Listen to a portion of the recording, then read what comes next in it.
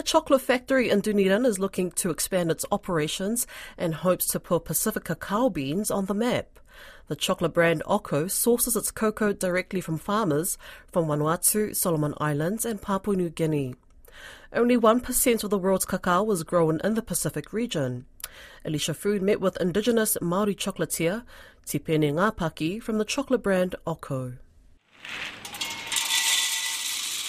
All of the cacao that we bring in from the Pacific, so it's fairly traded from the farmers who grow it, right? So for me, it's really important that Indigenous people are paid correctly. I'm tangata whenua, I'm Māori, and for me, that just really matches my own personal ethics, which is why, it's important. I mean, the other thing as well, that there's only 1% of the world's cacao is produced in the Pacific, so it's got a unique flavour compared to some of the other chocolate in the world as well. Talk to me about the flavour of the chocolate. Why is it so special? Yeah, so I mean, we're pretty lucky in the Pacific. We've got really beautiful climates and environment and soils and stuff like that. So for example, I like working with our Vanuatu beans. They've got like a nice fruity quality to them.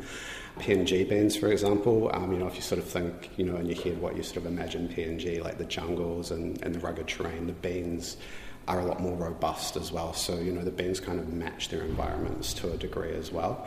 And they all taste different depending on the farms too. So there's a lot of variance batch to batch. Could you break down kind of where the cacao beans come from and that relationship between farmer to the Dunedin operation? Yeah, absolutely. So with regards to the locations, so we currently are sourcing our beans from Vanuatu, the Solomon Islands, and Papua New Guinea. So primarily most of our chocolate that we produce with a PNG base comes from the Markham Valley region.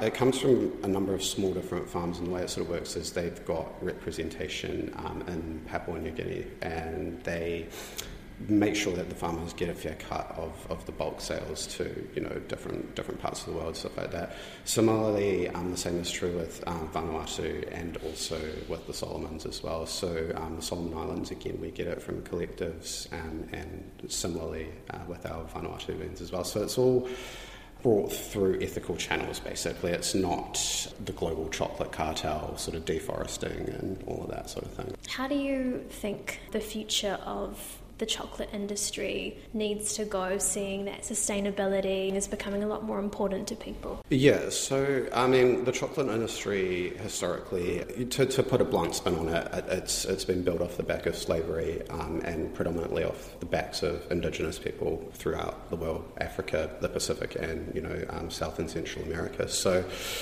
we basically have flipped that on its head entirely.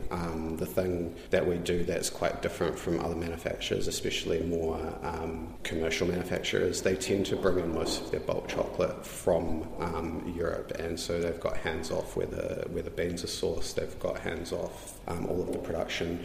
For us, it's really important that there's no slavery in our chocolate. So even our sugar, like the two key components are cacao beans and sugar in chocolate, and they both generally have pretty unethical sources. Our sugar is also fair trade. It comes in from South America.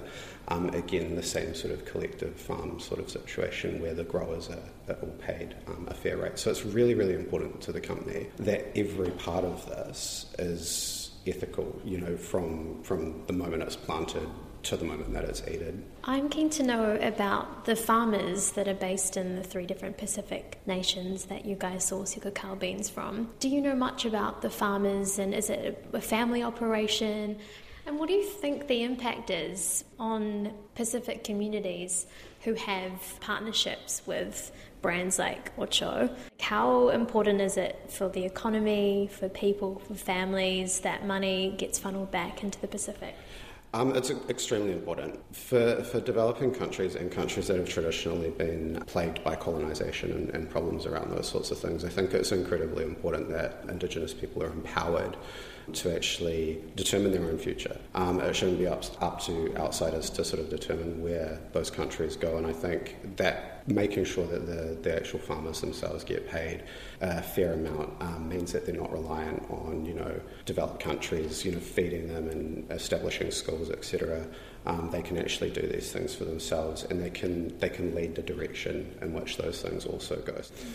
What's your message to consumers that are really keen to buy a block of chocolate but are starting to think a little bit more about the living wage, where their cacao bean is being sourced, and the process of that, if they're looking to kind of weigh up their options? What would you suggest? Just be a bit more mindful about where your luxury items and your commodity items are coming from, especially things that have traditionally, been coming from what were previously colonies. Usually these things tend to have a fairly unethical backstory if you scratch a little bit deeper. The other thing to consider as well is your food miles. So another good reason to be eating things that are made a little bit closer to home.